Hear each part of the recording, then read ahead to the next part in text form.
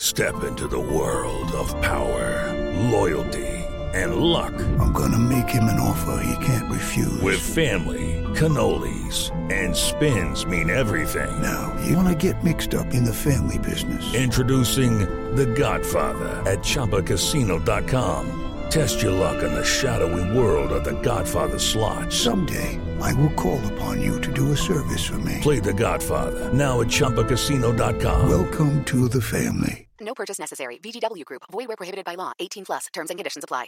Hello, it is Ryan, and I was on a flight the other day playing one of my favorite social spin slot games on ChumbaCasino.com. I looked over at the person sitting next to me, and you know what they were doing? They were also playing Chumba Casino. Coincidence? I think not. Everybody's loving having fun with it. Chumba Casino is home to hundreds of casino-style games that you can play for free anytime, anywhere, even at 30,000 feet. So sign up now at ChumbaCasino.com to claim your free welcome bonus. That's ChumbaCasino.com and live the Chumba life. No purchase necessary. VGW Group. Void where prohibited by law. See terms and conditions. 18 plus.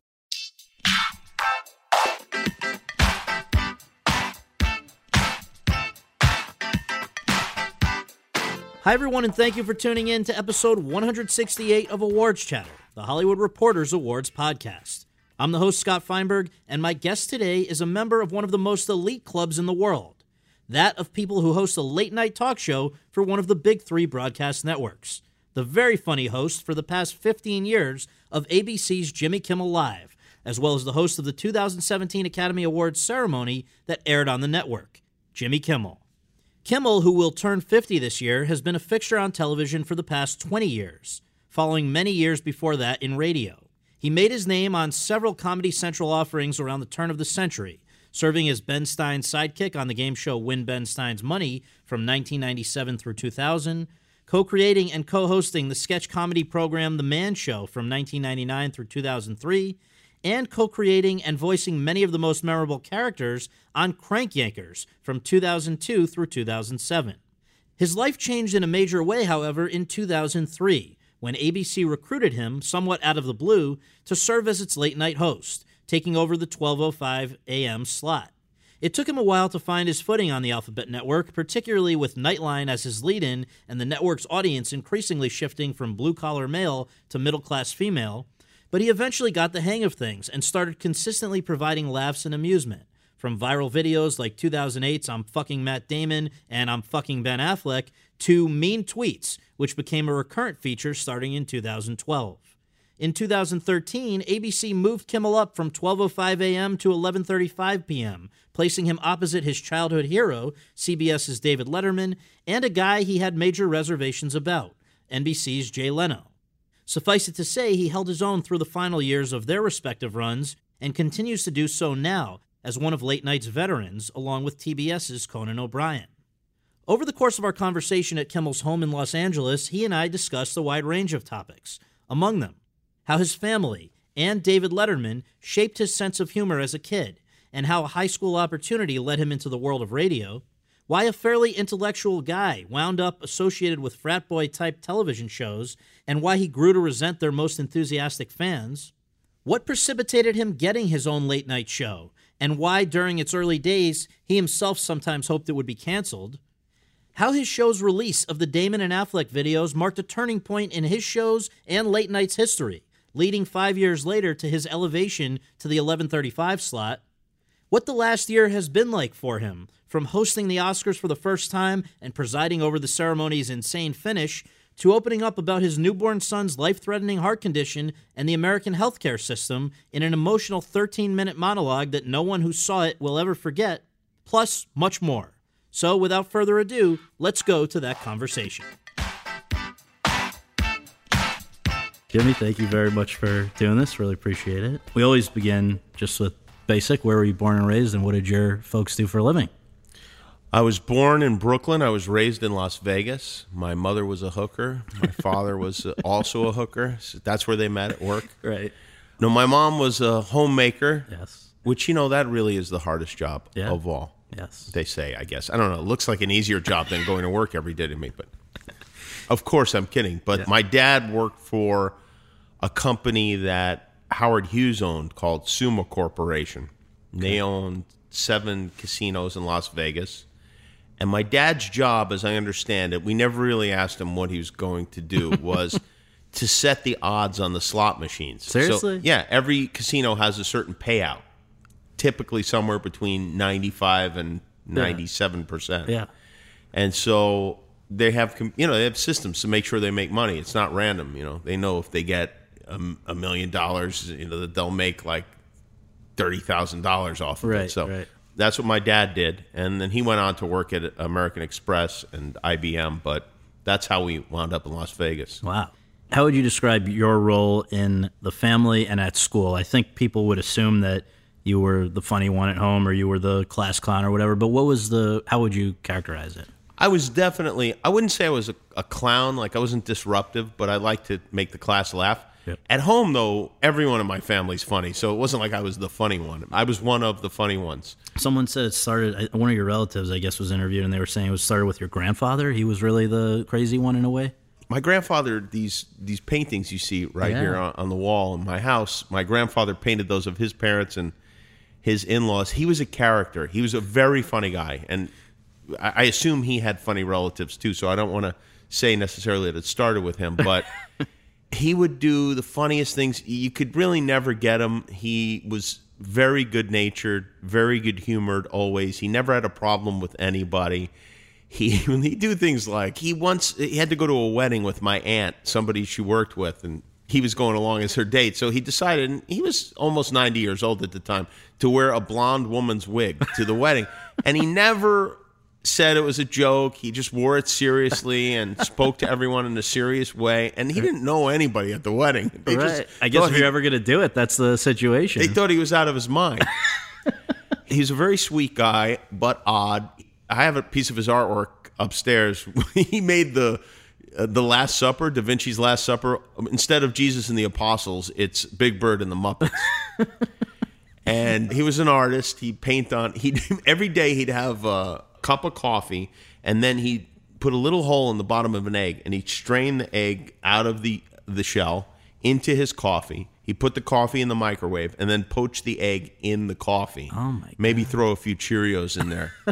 And then he'd take the egg and he'd cook it in the microwave for a minute so it got hard, and he'd paint on the egg. Do this every day. And by the end of his life, he had thousands of eggs with like pictures of his grandchildren painted on them, and then just random things like a dog or David Letterman, whatever he was watching on TV. And we each got to take like 1,000 eggs home when he died. I know you were a very passionate artist as a kid, I've read. Is that where that comes from? Yeah, I guess so. I mean, I think, actually, we have artists on both sides of our families, my mom's and my dad's, but definitely my grandfather was the chief artist and humorist in the family. So the everyday family dynamic, I gather you initially were kind of self-conscious about, but then realized that this was good material at a certain point? 100%, yeah. Well, I had friends who lived, had normal families. My best friend, who's now my band leader, lived right across the street from me. Right. And his parents are the two nicest people in the world. I mean, I don't remember them ever raising their voices in the 9 years I lived across the street from them. Right. So then when he would come over to my house, Cleto, it was very different. Everyone was yelling all the time. That's really like how we communicated, especially my Aunt Chippy, who is a loudmouth, heavy smoker, gambler, she plays video poker. She's got all the qualities you'd want in an Aunt Chippy. And so I didn't realize that they were funny until Cleto he said, I remember one night he said, "What are you doing tonight?" And I said, "Oh, my Aunt Chippy and Uncle Frank are coming over." And he said, "Oh, can I come over?" I was like, "Yeah, if you want to." I can't imagine why you would want to come over. And he's like, "Oh, they're hilarious." And then I realized, like, oh, yeah, they are hilarious. Yeah. And I started taping them and imitating them and playing the tapes back. And my cousin Sal and I would write things, quotes from my Aunt Chippy that she hadn't said yet, but we imagined she would say.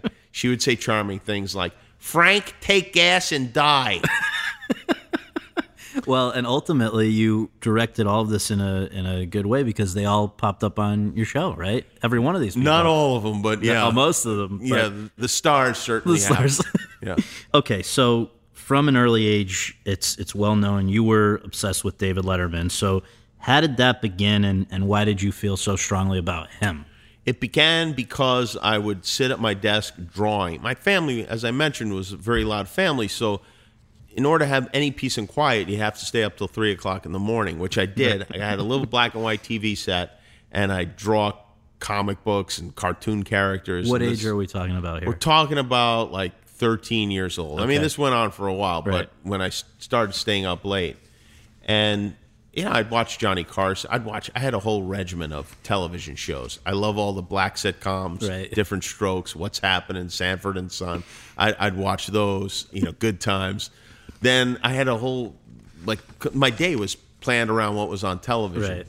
8 is Enough was on in the afternoon, And then I get to Johnny Carson, and then I started right at the beginning when Letterman started. I started watching Letterman, and then that's when I felt like, oh, this is for me. This is a show for me. But what specifically about him versus Carson or any of the other guys?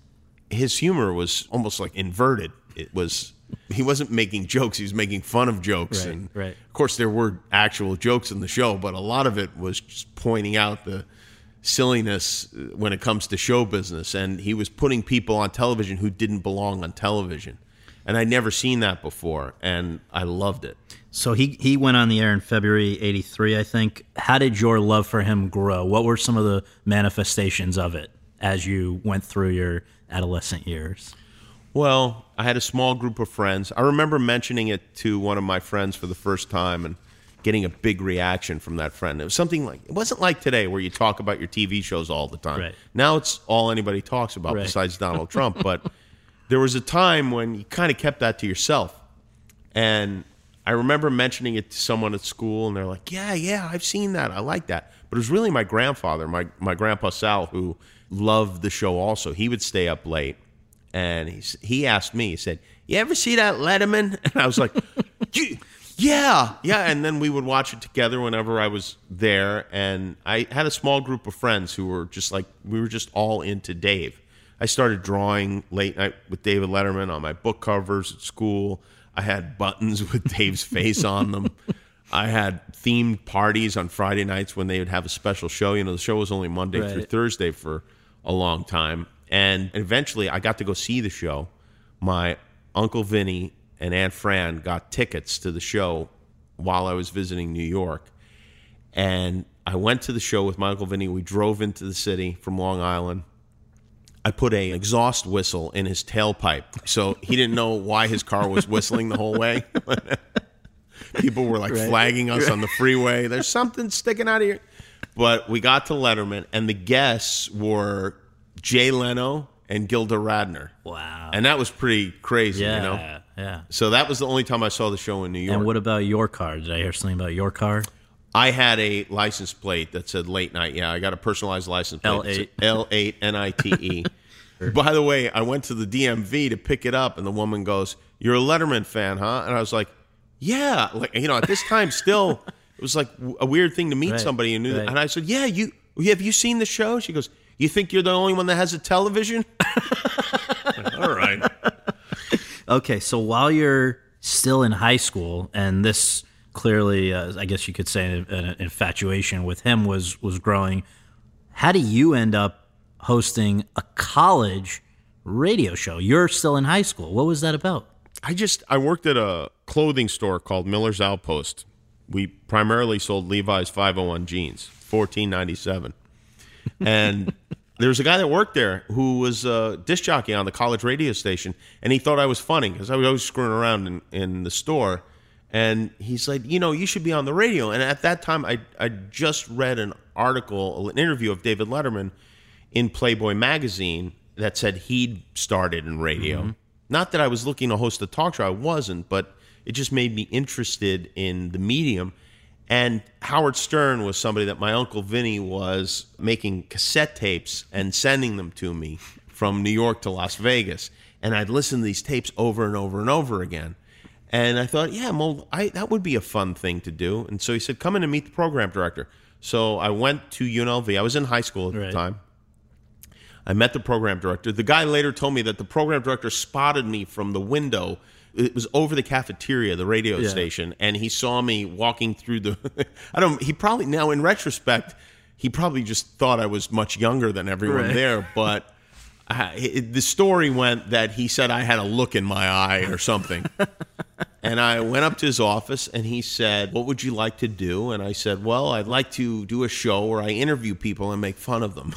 And he said, "All right, you'll be on Sunday night for a half an hour at like 9 o'clock. Right. And I was like, "Really?" He said, "Yeah." I said, "Okay, well," he said, "find a guest." And so I did. I went through the yellow pages and I found a guy that was billed as the hairstylist of the stars. Right. I just flipped through the yellow pages till I found a guest.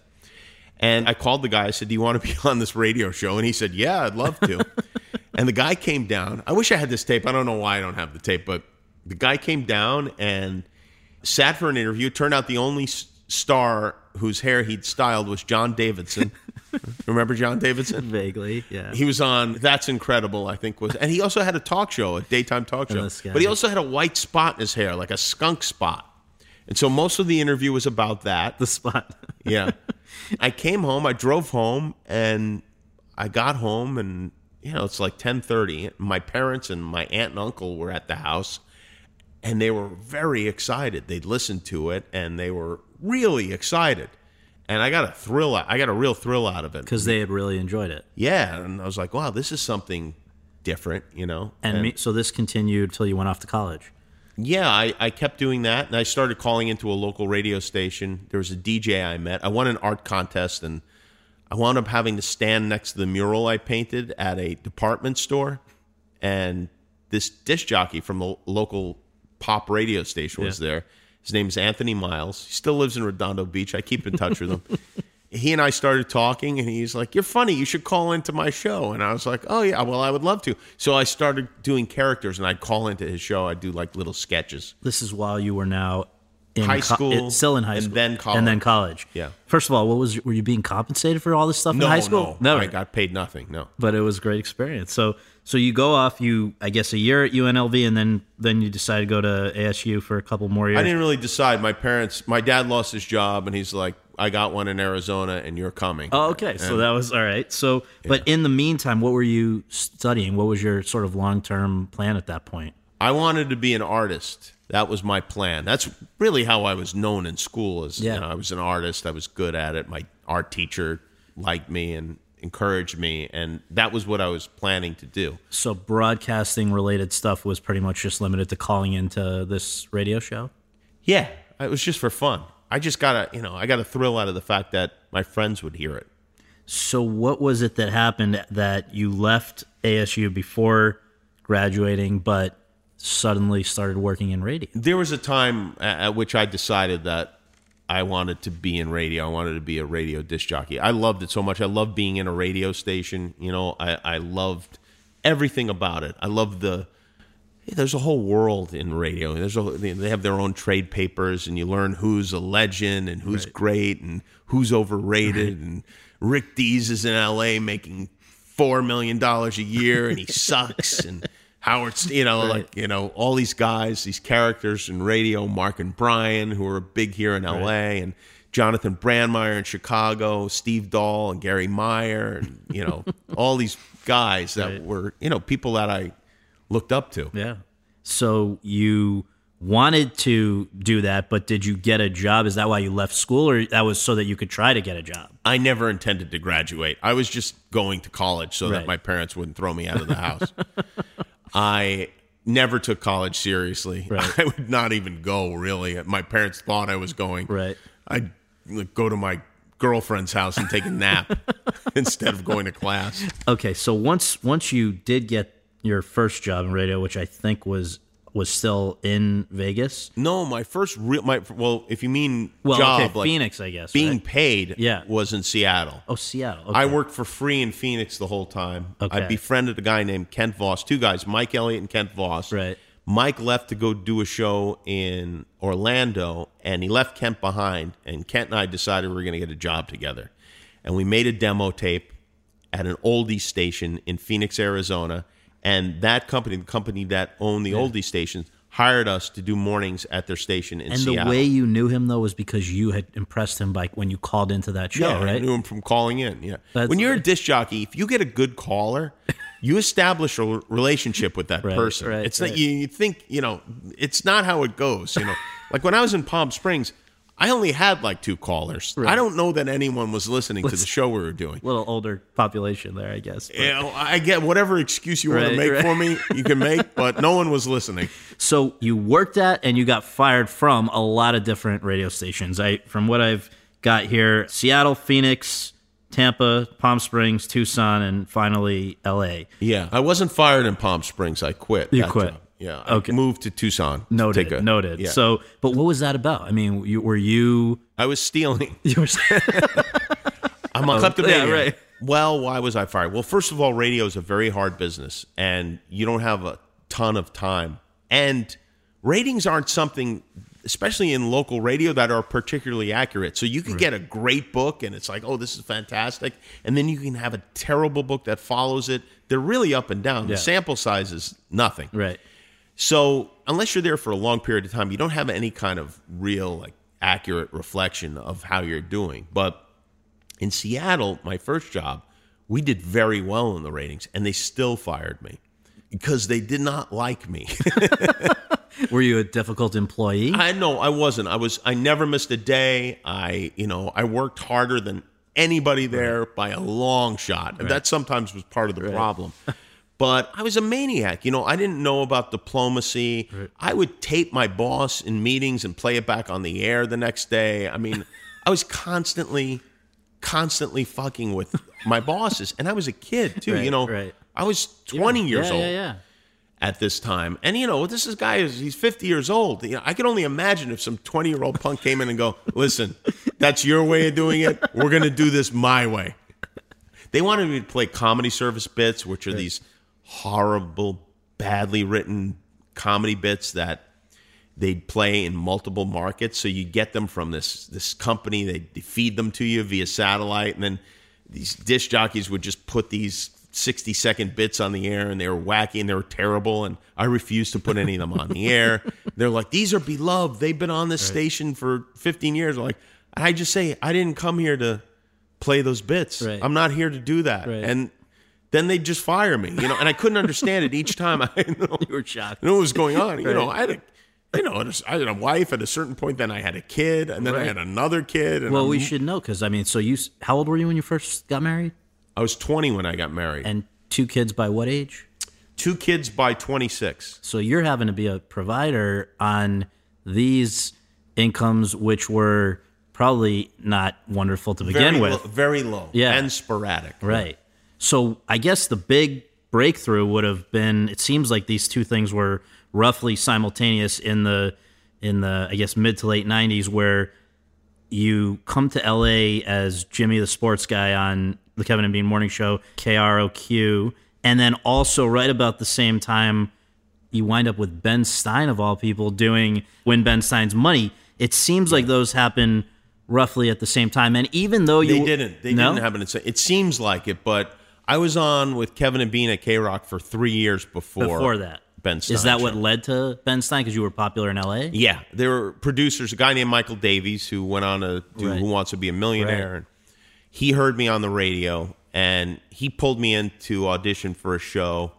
And I didn't like the idea of the show, so I told him no. He went crazy. Well, because you turned down a number of TV opportunities. Yeah, there were a lot of people. Fred Silverman really was the first guy who let me host a run-through of a game show. And he was a character. I mean, he is a character. Yeah.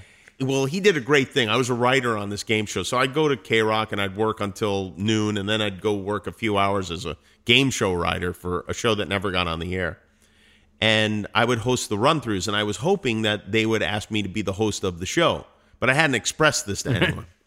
And the producer of the show was not interested in me being the host for reasons I still don't know. But Fred Silverman, who wasn't there most of the time, pops in for our run-through a couple of nights before we're supposed to present this thing.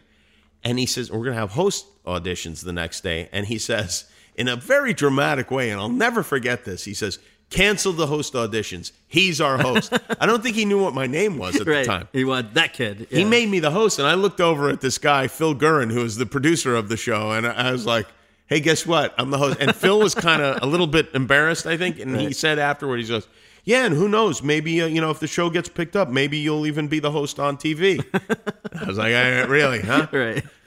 So that show didn't go, but they had a big presentation, and a bunch of executives were there. Right. One of them was Michael Davies, and he saw me at the show. He didn't like the game show, right, but he liked me, and he offered me, I think, 3 shows before Win Ben Stein's Money, and I said no to all of them. And he was starting to get like crazy, And, I'm on the radio. I'm a disc jockey. I'm not making any money, and I'm saying no to these TV shows. And again, with kids, you got to provide for. But I don't want to make it sound like I had some kind of, like there was a plan or I was wise or any of those things, because I wasn't. I guess I had no common sense, or maybe I accidentally had some.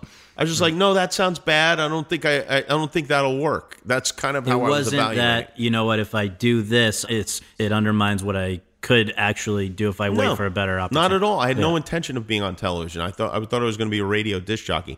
They had a show called Pop Quiz, and the idea of the show was they'd take things that were going on in the news, the tabloids, whatever, and then the contestants would say, yeah, that really happened, or that didn't happen, or whatever.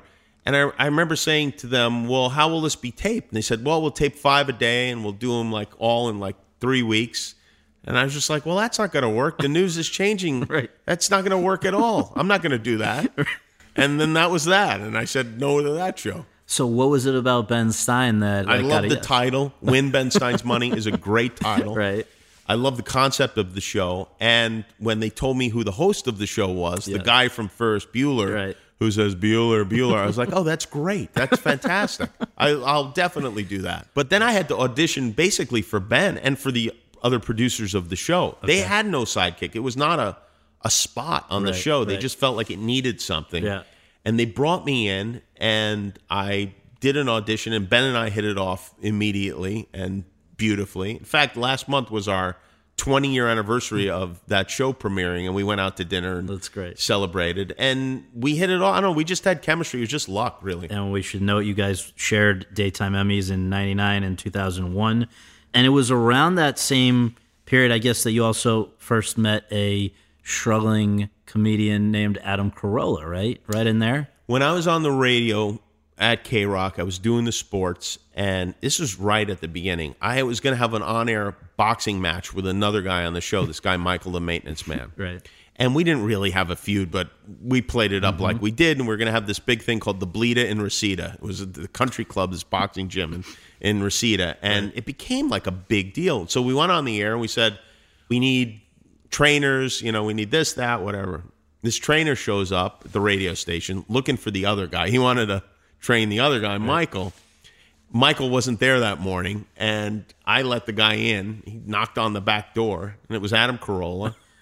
And he said, yeah, I'm here. I heard, you're looking for a trainer. I was like, well, we were kind of thinking maybe people would call rather than just come to the radio station, but come in.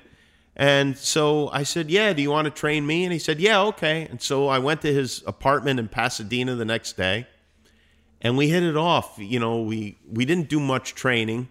We did mostly talking. Was he actually capable of training, or he was just posing as a trainer? Yeah, he was a boxing trainer. Yeah, he was a boxing trainer, and Adam, is a good boxer. I didn't realize that. He made a movie called The Hammer. He plays a boxer, and it's a very good movie, actually. But he trained me a little bit. Mostly he made fun of me. And then after we were done with the fight, which I lost, right. We were kind of like, let's keep going out to lunch every day. Yeah. We really fell in love is what happened. Yeah. We would have these long lunches, 3 hours long. And we just talk and talk and talk. And I said, we got to get you on the show. And, he showed me a public access show that he'd done. And I was dreading seeing it because those are always terrible. Yeah, mortifying, yeah. And it was one person after another calling and cursing at him. But somehow it was very, very funny. Yeah. And it was really funny. And I watched the whole thing, and he's sitting next to me, and I was like, well, that was great. He says, really?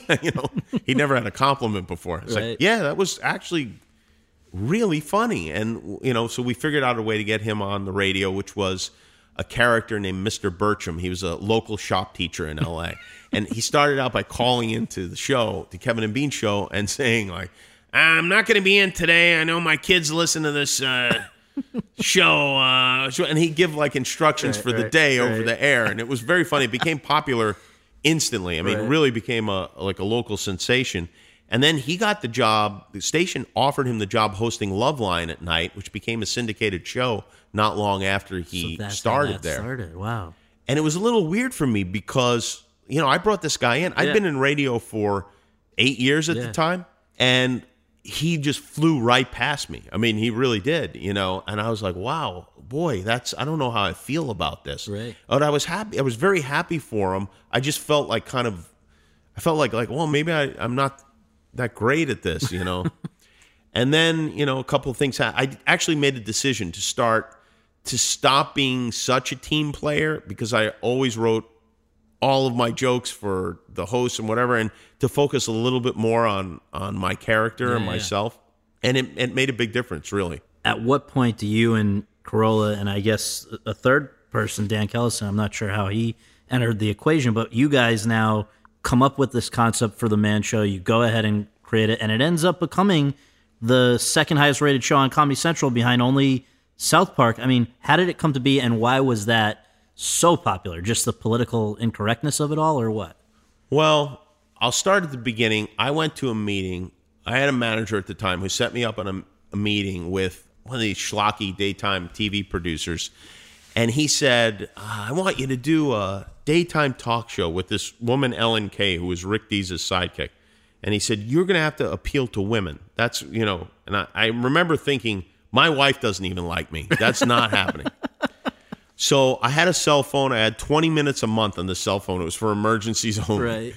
And I used like 18 minutes of it to call Adam to rant about this meeting I just had. And I said, we need to do a show. Why are all these shows for? I said, we need to do a show for men. And, of course, the title became The Man Show. Right. But the first idea I had for it was with girls on trampolines. And that's really what sold the show, the idea of the girls on trampolines. Right. But ultimately, Daniel Kellison was a Letterman and then Rosie producer, and he was working on a show called Vibe, which was a late-night talk show. Quincy Jones was the EP. Jon Stewart introduced us to him at a K-Rock concert, and I was always super interested in Letterman, so I had a million questions for him, and we hit it off. And so the three of us, we put this show together. And Michael Davies, who hired me on Win Ben Stein's Money, just gotten a job at ABC. And he said, I want this to be the first show I pitched to ABC, my new employers. And so we went in and we pitched to Stu Bloomberg and Jamie Tarsis. And we were paired with these schlocky, terrible producers who did like Supermarket Sweep or something. Right. They weren't into the show. It was like we just got stuck with them. And we went into this meeting. We pitched the show, and they bought the show basically in the room. Like, we were halfway down the elevator when they called and said they wanted to buy the show. And then we did the show. We made a pilot for ABC, and they hated it. I've heard various reports. Some of it is revisionist, I'm sure, but I've heard that Michael Eisner walked out of it. Bob Iger will tell me straight out what actually happened. He has no need to. He's like, basically, Michael Davies almost got fired over this for show. bringing this to them. But we didn't know that. Like, a day before the upfront, we thought we might get picked up. Like, little did we know, we were doomed for weeks. Like, there was no chance it was getting picked up. Oh, my God. But then the tape, got around, and we had, I think, 6 or 7 different networks, including FX, which wound up stealing the concept of the show and putting their own version of it on before we could get ours on the air. We had 6 or 7 networks bidding for the show, and Comedy Central said, we'll give you 26 episodes. And I didn't really want to do it at Comedy Central because I'd been there already, and I felt like I wanted to be on ABC because I wanted to be the black sheep in the family. Well, when you say you'd been there, what you were there for? I'd been at Win Ben Stein's Money for quite some time. Right. Yeah, so... And it had been a positive experience? Or it had been a great experience. But you just wanted to kind of broaden your horizon. I just felt like, a show like The Man Show would stick out more on a network like ABC, which, keep in mind, this is 1998, 1999. 99 to 2003. Yeah, well, so... it premiered then, but that was, pitching it around, In fact, they put a show called Cupid starring Jeremy Piven on in that spot instead.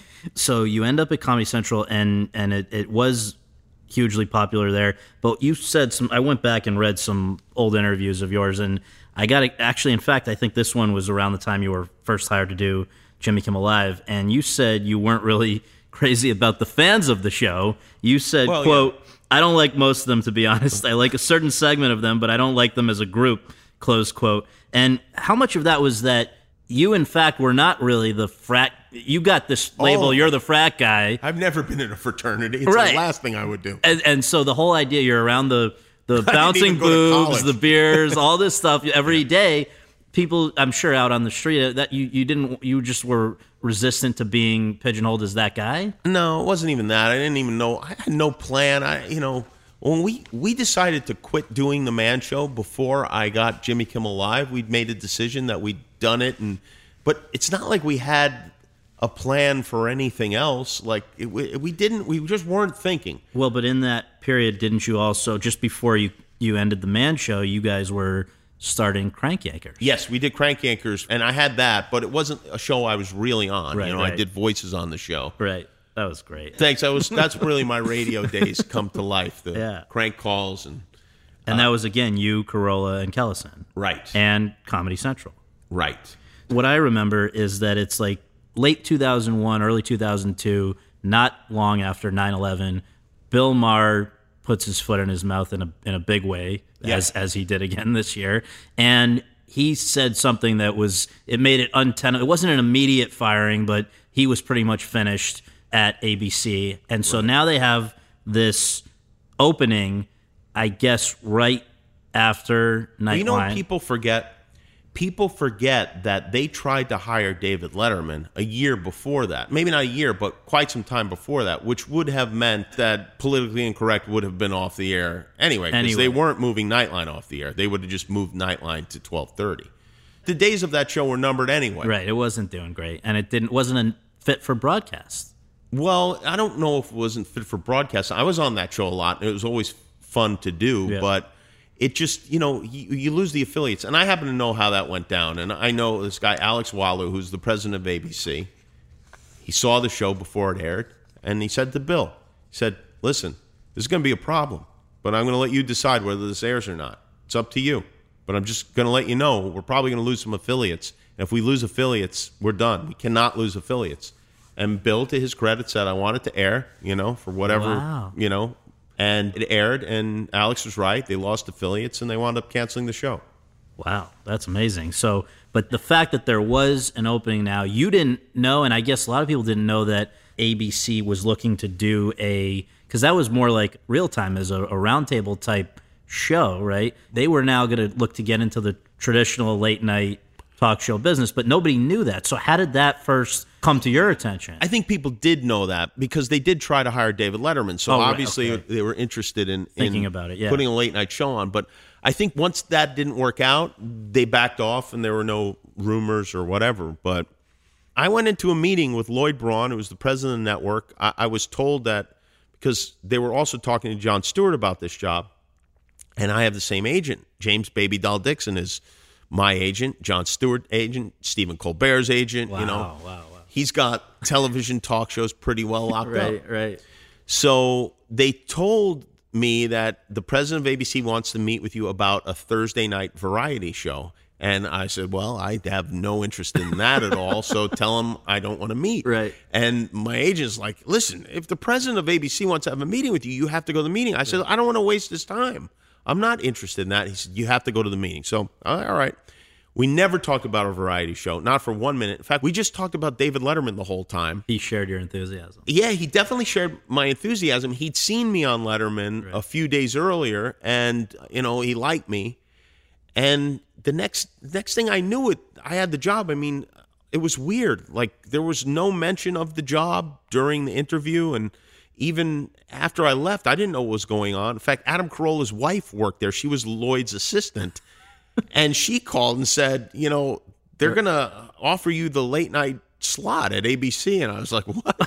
What late night slot? That's insane. There is no late night slot. But so that's how I got the job. It was not a lot of thought was put into it. Certainly no research was put into it. They didn't call any of my past employers. Well, yeah, because, I mean, normally they would run the numbers and stuff, right? But no, I don't know. I don't think people do that. I don't think people in television, I think they let God decide whether it worked or not.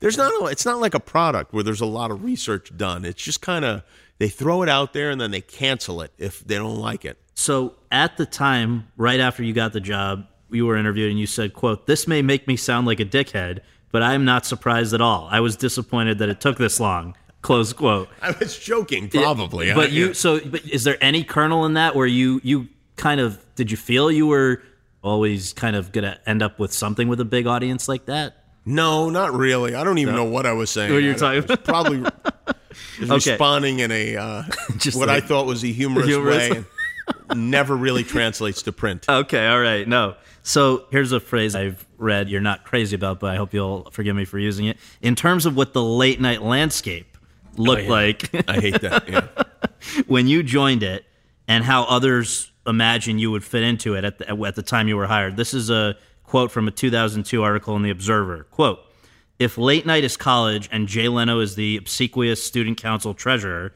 David Letterman, the fifth-year senior turned cranky dorm proctor, Conan O'Brien, the improv captain, and Craig Kilborn, the smarmy Lothario who slept with the freshman girls, then Jimmy Kimmel is the cool guy, smarter than his 2.0 GPA, who didn't mind if you borrowed his porn or puked in his room," close quote. So for some reason, maybe because of the idea that you were this frat guy from The Man Show and all that stuff, Crank Eggers, you were pretty underestimated at the beginning. No, people didn't give you a hell of a lot of... No, I think I was quite accurately estimated at the beginning. Yeah? I was not underestimated. And if you go back and watch any of those early shows, which I don't recommend anybody does, I mean, I was just flat out terrible.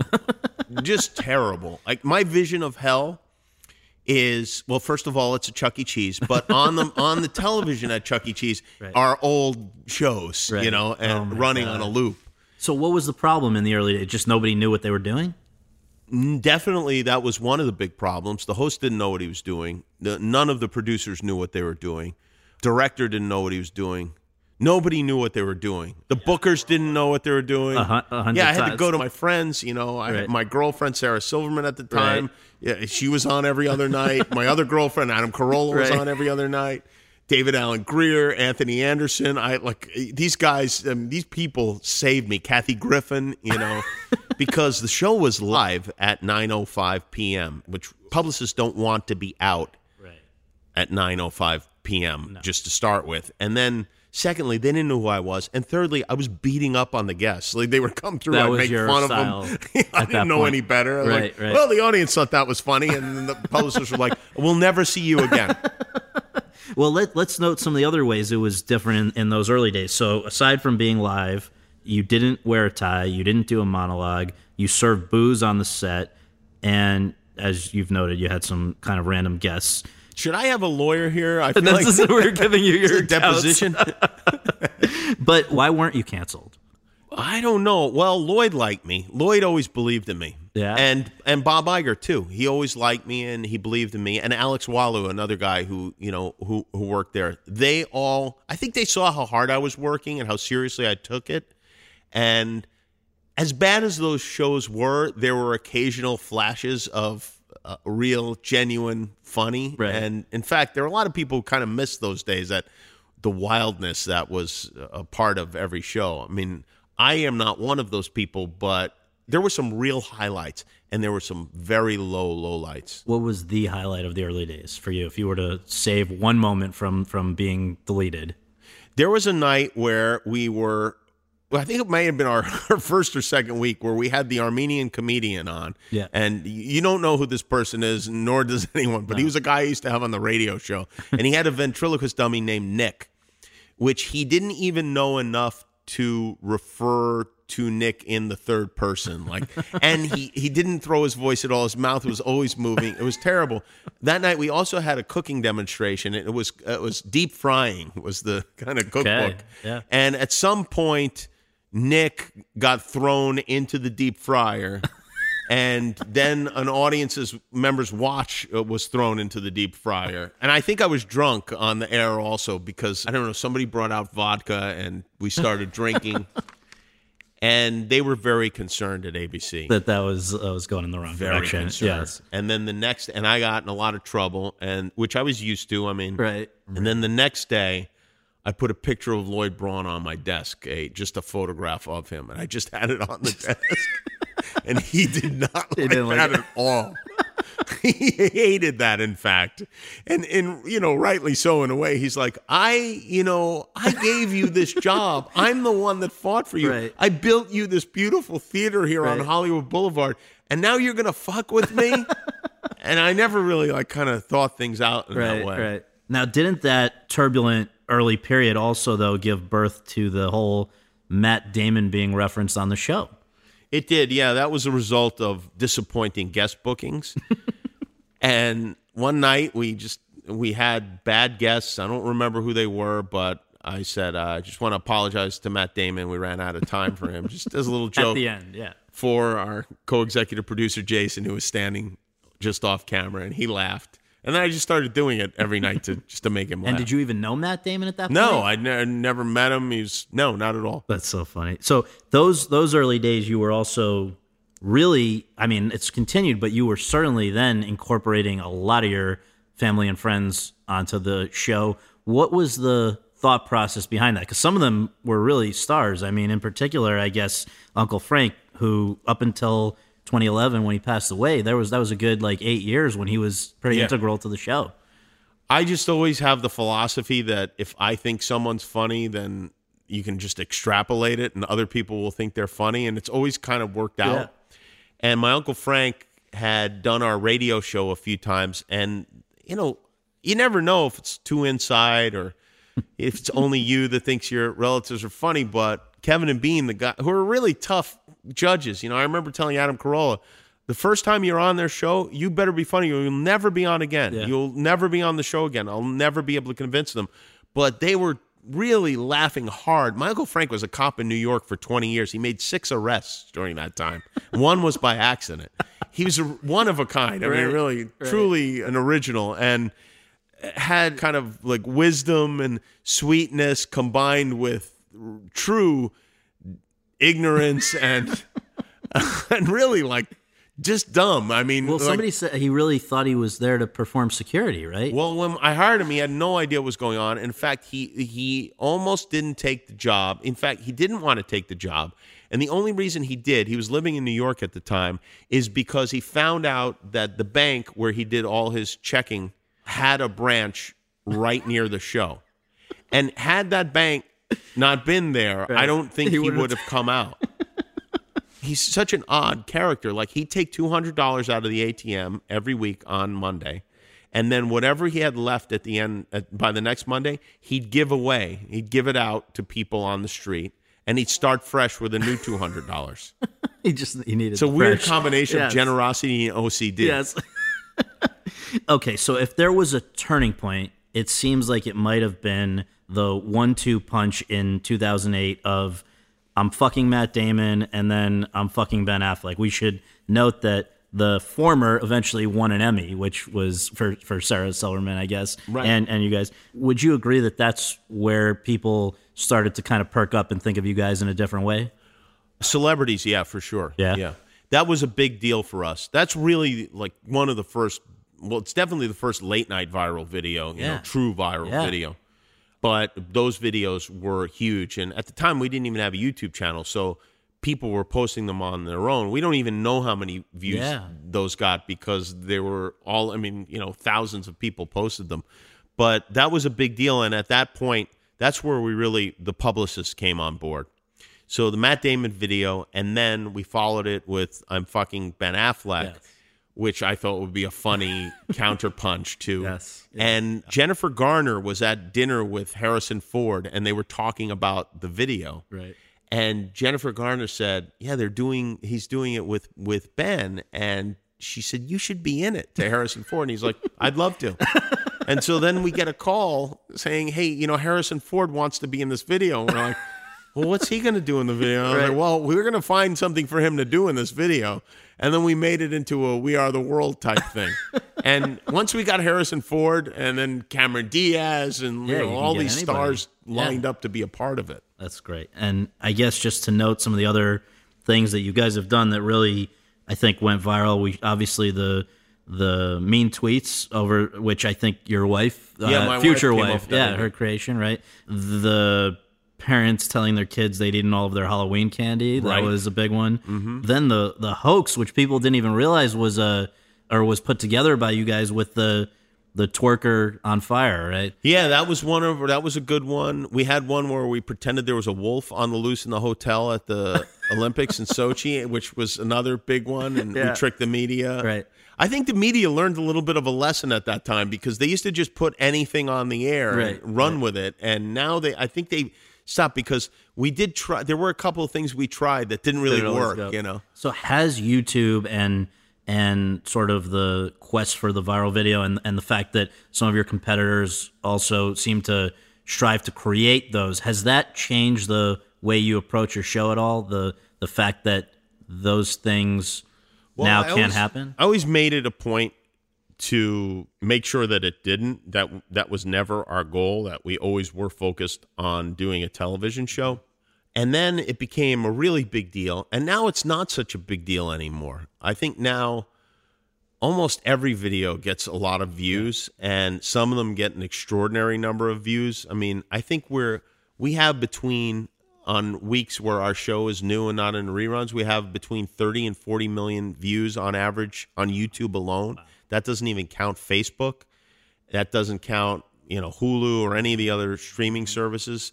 And that's a lot of views. I mean, that's, the late night television has never been more popular than it is now. It's just not on television. Right. Now, does that do anything for you to have that many people looking at something on YouTube? Is it just raising awareness or what? From the standpoint of a performer, it's great because you want as many people to see what you do as possible. Yeah.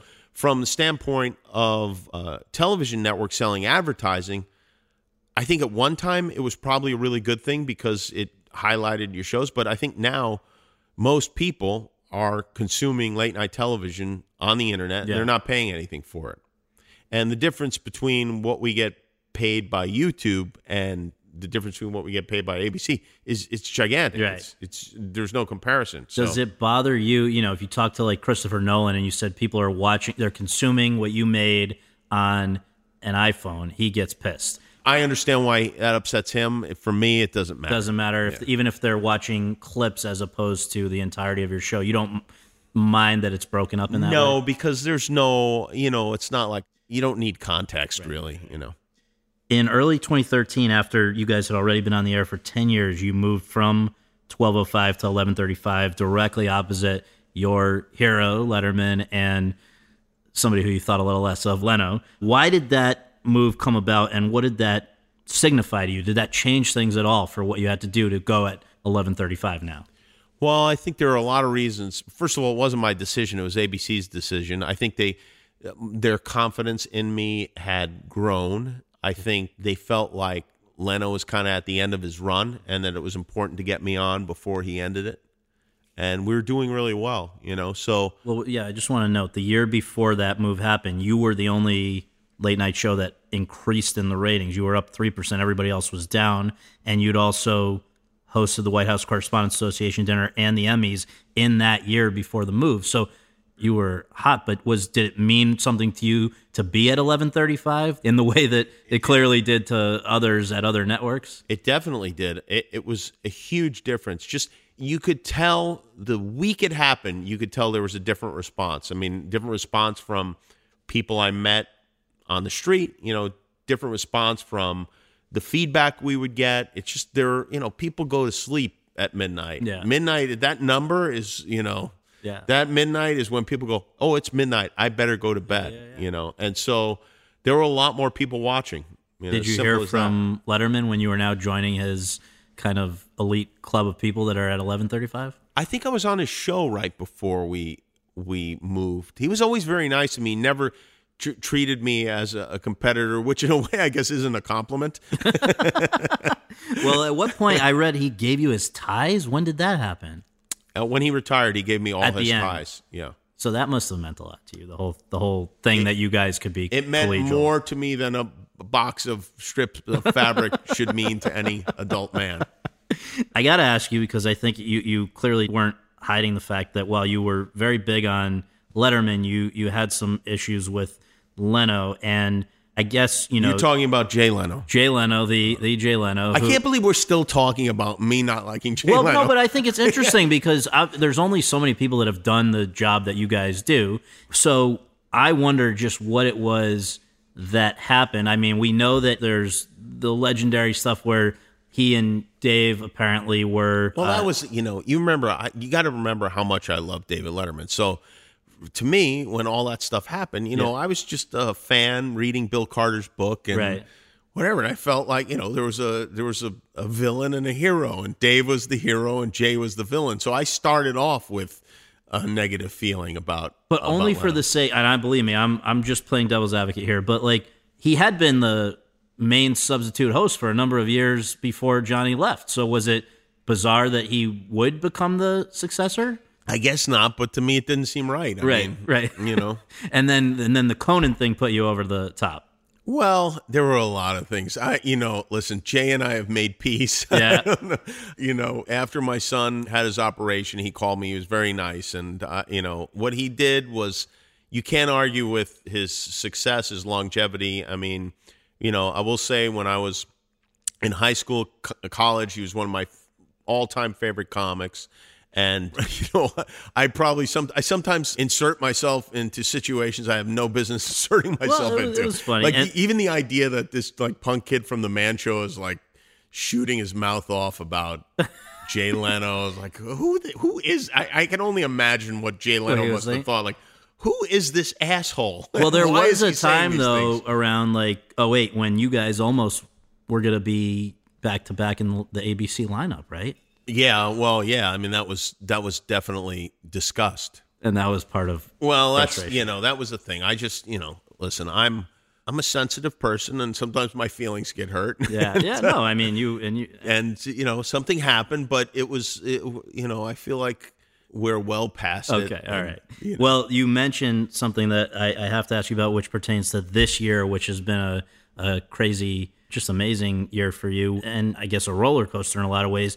You, earlier this year, gave this very emotional, touching 13-minute monologue about your newborn son who was born with this life-threatening heart condition, and then also about the greater healthcare debate which was going on at the time. And I just wonder what motivated you to share that part of your private life, and did you expect ever that it would generate the kind of response that it did? It was huge. Well, I felt like I had to say something about it because I was, people knew I talk about my wife being pregnant and having a baby, and, I felt like something had to be said. Also, I was going to have to be off the air for a while, so I thought there needed to be an explanation, and I didn't want people to start investigating to find out what was going on. We had enough stress as it was. And also, it just so happened that at that time, Congress was deciding what they were going to do about Obamacare, the American Health Care Act, whatever you want to call it. And it really struck me as I was in this hospital that it was, you put a lifetime cap on somebody's insurance and they're 3 years old. Where do they go from there? Where do they go from there? Why should they be penalized for the rest of their lives? Already they have to deal with a health issue. And you just see these parents in this hospital, and I don't think it's exceptional to care about them.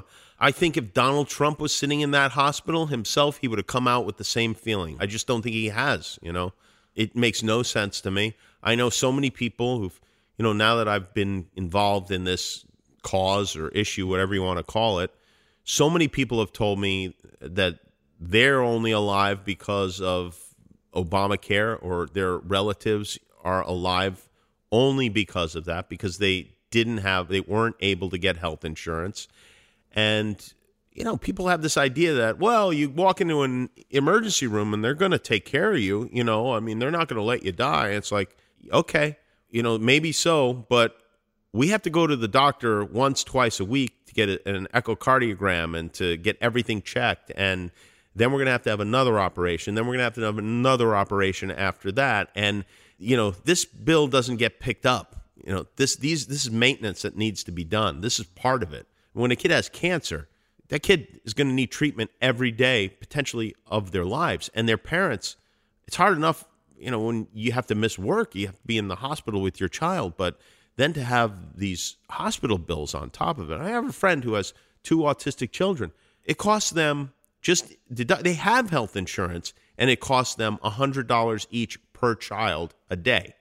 So they're spending $1,400 a week just to make sure their kids get the education and the kind of treatment that they need. And I don't know, it doesn't make any sense to me. And, I pay a lot of money in taxes. And, I heard from a lot of lunatics after this. I'm sure. Like, I don't want to pay for your kids. Like, first of all, I can almost guarantee you I'm paying for you, not the other way around. Right. And secondly, I'm not asking you to pay for my kid. I have health insurance. My kid is taken care of. What I'm saying is that isn't it better that we all pay a few $100s instead of one of us getting stuck with a bill for $5 million and having to lose your house? The whole idea of sort of just basic decency has been called into question since, I guess, November. And I don't get the sense that you're one of the people who's thrilled with how things have gone since then. And so I just wonder, a lot of straight news people on TV have been forced to sort of do a post-mortem and say, we shouldn't have aired all the rallies live, or we shouldn't have done things that probably helped to create this situation. I know that in terms of late night, Fallon got beaten up because he, when Trump came on, they say he normalized them because you ruffle his hair or whatever. He was a guest on your show. He was a guest on all of these. Do you think that, is it not a laughing matter? I mean, the fact that look where we are. For me, everything's a laughing matter, even serious things. I mean, while my son was having an operation, my family was gathered in a room, and there were a lot of laughs had because that's what you do when things are bad. That's how, as a human being, you carry on. But as far as, listen, when I had Trump on, I didn't think there was any chance the guy was going to be president of the United States. I mean, I didn't think he was going to be the nominee. Yeah.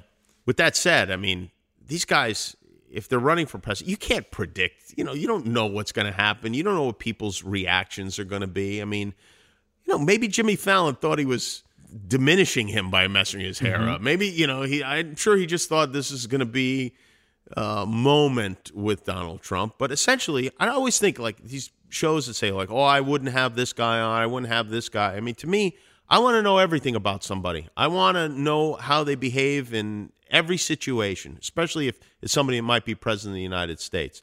I want to see, I want to see what their sense of humor is like. I want to see how they react to questions that they don't typically get asked. I think you can learn a lot about a person based on how they handle late night television hosts. I'm not just talking about my show, I'm talking about all of these shows. So this idea, it's just like kind of a, like there's always this kind of finger pointing and like, well, you humanized him or you did this. It's like, all right, well then do we go back to The Apprentice and NBC shouldn't have put that on, or Regis shouldn't have been friends with Donald Trump? Like, well, come you on. say he is a great talk show guest because I guess he is a great talk show guest. Yeah, and he's completely unfiltered. Yeah, he's a great talk show guest and an absolutely atrocious president of the United States. Okay, with the last few minutes here, I just want to ask you about the Oscars, which are also, like Jimmy Kimmel Live, nominated for some Emmys this year. First, I read a crazy story. I can't believe it's true, but was your first exposure to the Oscars, in a way, in-person exposure, 22 years ago? What happened with you at the Oscars in 95? Well, I wasn't at the actual Oscars, but I was doing radio. I was on the Kevin and Bean show, and Kevin and I thought it would be fun to sneak into the Governor's Ball. After the Oscars. We snuck into the Grammys once. We got into the actual show, but so we went. I had this idea. And by the way, the reason I came up with this idea when I was in high school, and I wanted to go see this guy named The Fox. He was the fastest beer drinker in the world. He later became our announcer and band on The Man Show. He was the fastest beer drinker in the world, and we didn't have fake IDs, and we really wanted to see him. So I went to this bar/restaurant at noon, and we just stayed there all day. And so, they didn't start checking IDs until like 8 o'clock at night. And so I thought, this would work for the Academy Awards. So we went early, like 9 or 10 o'clock in the morning. We're dressed in tuxedos, and we just hung around inside the ballroom next to the Shrine Auditorium. Right. And we just waited and waited and waited. And we're like, this is going to work. We become part of like the furniture here. And then right before the stars started pouring into the ballroom, they cleared the ballroom, including us.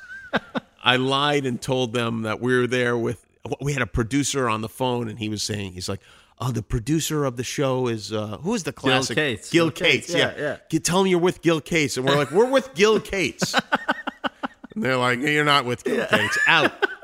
And they kicked us out, and we went out the exit door, and we saw just a big stream of people flooding into the entrance door, and we just made a U-turn and just went right back in the place. That's awesome. So that was your first thing. Now you come to all these years later, you're at ABC, which has aired the Oscars for decades. You've been ABC's guy for 15 years. You've very successfully hosted the Emmys, the ESPYs, the White House Correspondents Association dinner, a Comedy Central roast, so many high-profile events. Why did it take until 2017 for you to host the Oscars? I wondered why. Well, first of all, it's really not ABC's decision, which is one of the reasons why, because they obviously were eager for me to host the Oscars.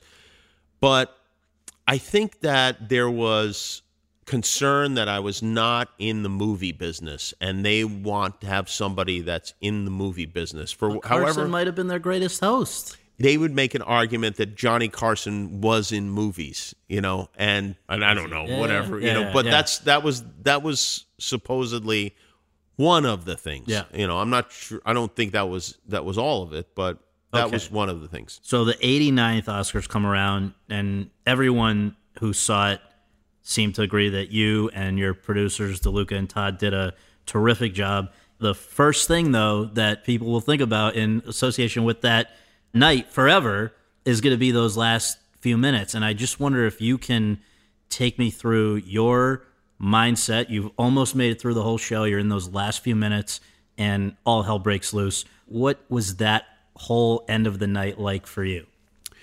Well, at that point, it was like, in the Olympics when you've won and then you're running around the arena with the flag in your hand. Right. It was kind of like that.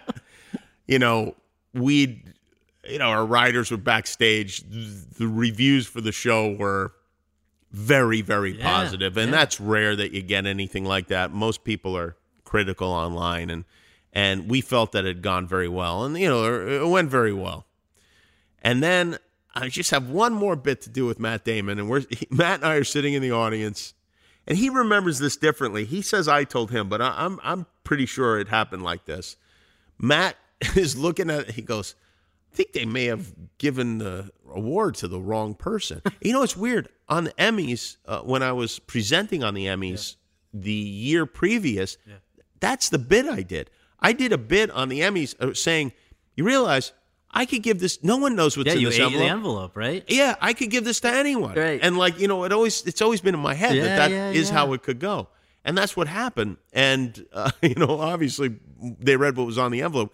But there was a point when I realized it was serious, was when the stage manager suddenly was in the shot and seemingly willingly in the shot. It wasn't an accident.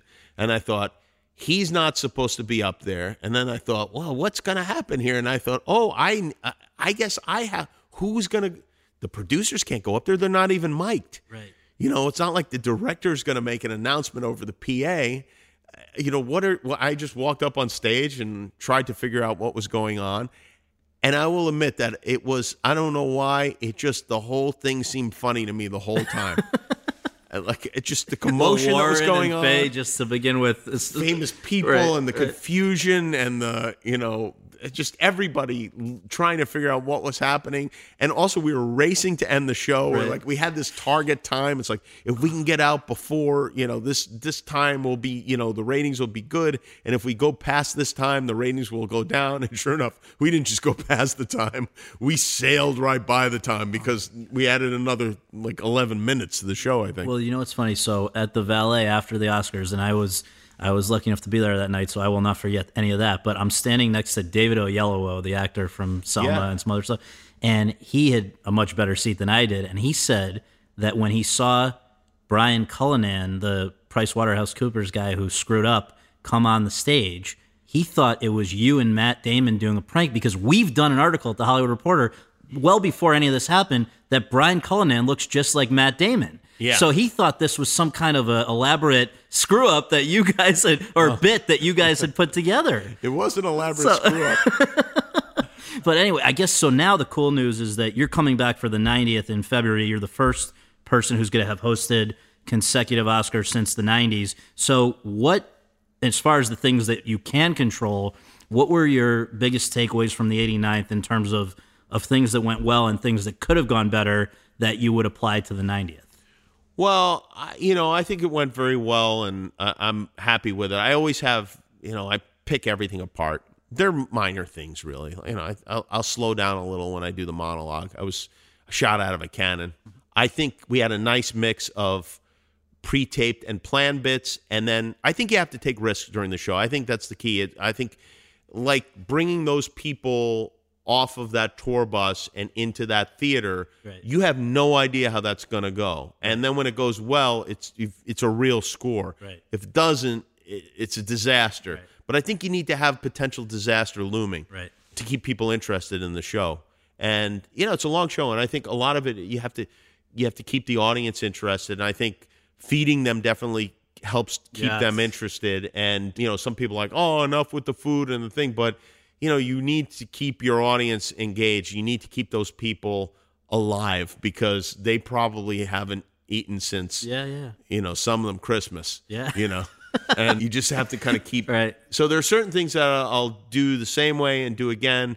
I do like to keep it loose. I like to have certain times where I go out on stage and I don't know what I'm going to say other than introducing the next element to the show. So I want to make sure to do that again, and for better or worse. Yeah. There was a moment in the show. The monologue went very well, and the Matt Damon stuff was going well. But then I came out and I made a couple of OJ jokes from the audience, and what I didn't take into account that when people are on camera, they're much less inclined to laugh at jokes that are in questionable taste. So if I was up on the stage, I think I would have played better. I think would have gotten a better reaction because people can laugh anonymously. That maybe, I don't know, maybe they wouldn't have, but I really felt like it was a moment where I was like, oh, this is all going south right now. All the good, whatever, all the goodwill that I earned during the monologue is now gone, and I got to win this audience back.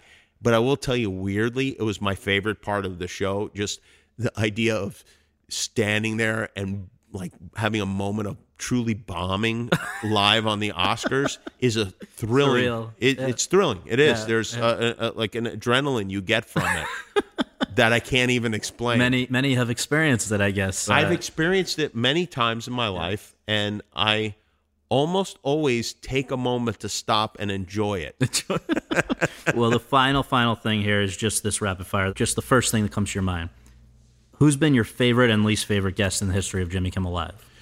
Oh, favorite is really hard. One of the great surprise guests, I mean, there are people who have been on many times because I love them so much. You know who they are. The people you see regularly on the show. But Dustin Hoffman was so funny and so great on the show. That really surprised me. I didn't see him I didn't imagine he would be such a raconteur and such a funny guy. I don't know why I didn't imagine it.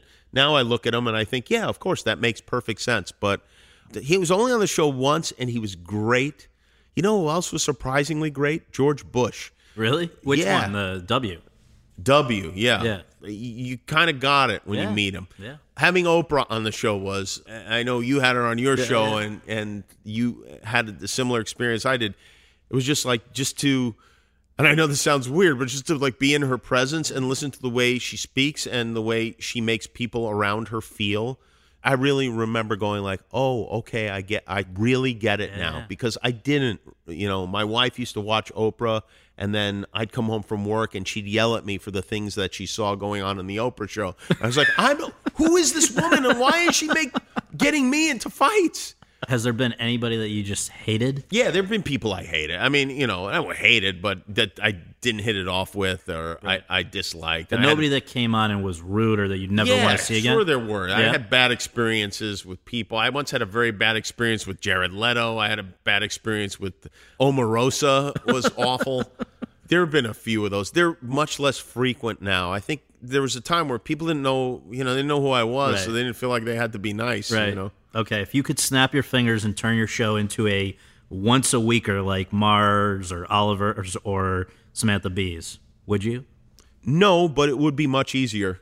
And I disagree with anyone that says differently. Yeah. I just know that if we had a half hour to fill every week, it would be a very strong half hour. Or it's even sometimes more than that, but it's still not what you guys do. How many you're on the air for how many hours a week? Yeah, well, it's not even the on the air part. That's almost the easiest part of the writing of the day. It's the meetings and the emails and the writing and the booking and the begging and the promos and all the bullshit that goes along with it. In the last few years, there's been this kind of massive overhaul of the forgive me, late night landscape with Stop saying I know that. It's last time. But the whole old guard that was there when you showed up is now gone, and you and Conan are now the old guys. We are the old guard. And I just wonder. I mean, so okay, what do you make of that? And of the new wave behind you? Well, that's how it goes. I mean, you want to be the old guard. That's the goal, right? Yeah, right. You want stuck around. Yeah. You want to be on the air until you don't want to be on the air anymore. Right. And I'm fine with it. I don't have a problem with it. Do I you feel like call these guys like, all right, Trevor Noah is now a late night host? Do you reach out to these guys in the way that I guess Letterman did to you at one point? sometimes it depends on the person, and sometimes I just run into them, and sometimes I know them beforehand. If I know them, I will definitely. Usually, I'll send a gift or a note or something like that. And I mean, if anybody ever wants to call me and ask me questions, I'm always happy to share what I've learned with them, because I don't wish what I went through at the beginning and what a lot of people went through, what Conan went through at the beginning, and I don't wish that on anyone. I really don't. It's especially now when there's so much criticism. True. But you learn things, you figure things out, and you learn things from other people.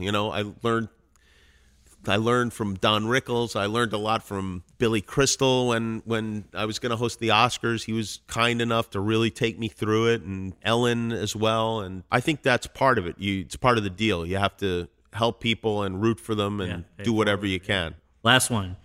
What are the most important things that you know now that you wish you'd known when you were starting out at that rough early period? And then also, how far into the future do you see yourself continuing to host Jimmy Kimmel Live? Are you going to be Dave or Johnny, who were, I guess, into their 60s, if not 70s, and Johnny's, I don't know what Johnny was, but what you wish you'd known and where you see this going? I wish I'd known that it was all going to be okay and that it was going to work out, because there was a lot of pressure on me, not just as a performer, but as the employer of almost all of my friends and many members of my family.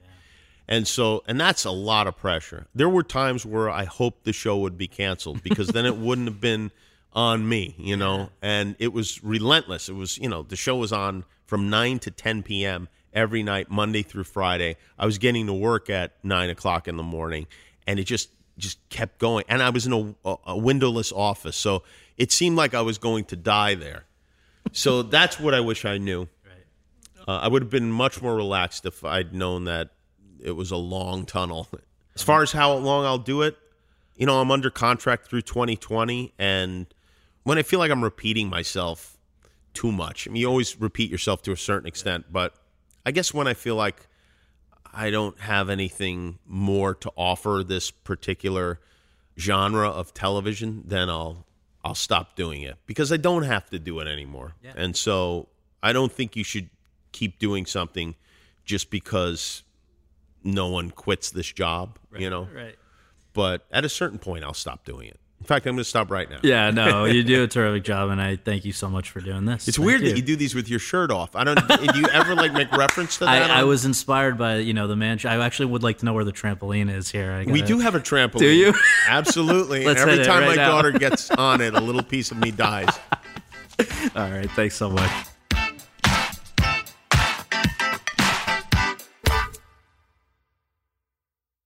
It's time for today's Lucky Land horoscope with Victoria Cash. Life's gotten mundane, so shake up the daily routine and be adventurous with a trip to Lucky Land. You know what they say, your chance to win starts with a spin. So go to LuckyLandSlots.com to play over 100 social casino-style games for free for your chance to redeem some serious prizes. Get lucky today at LuckyLandSlots.com. Available to players in the U.S., excluding Washington and Michigan. No purchase necessary. VGW Group. Void where prohibited by law. 18+. Terms and conditions apply.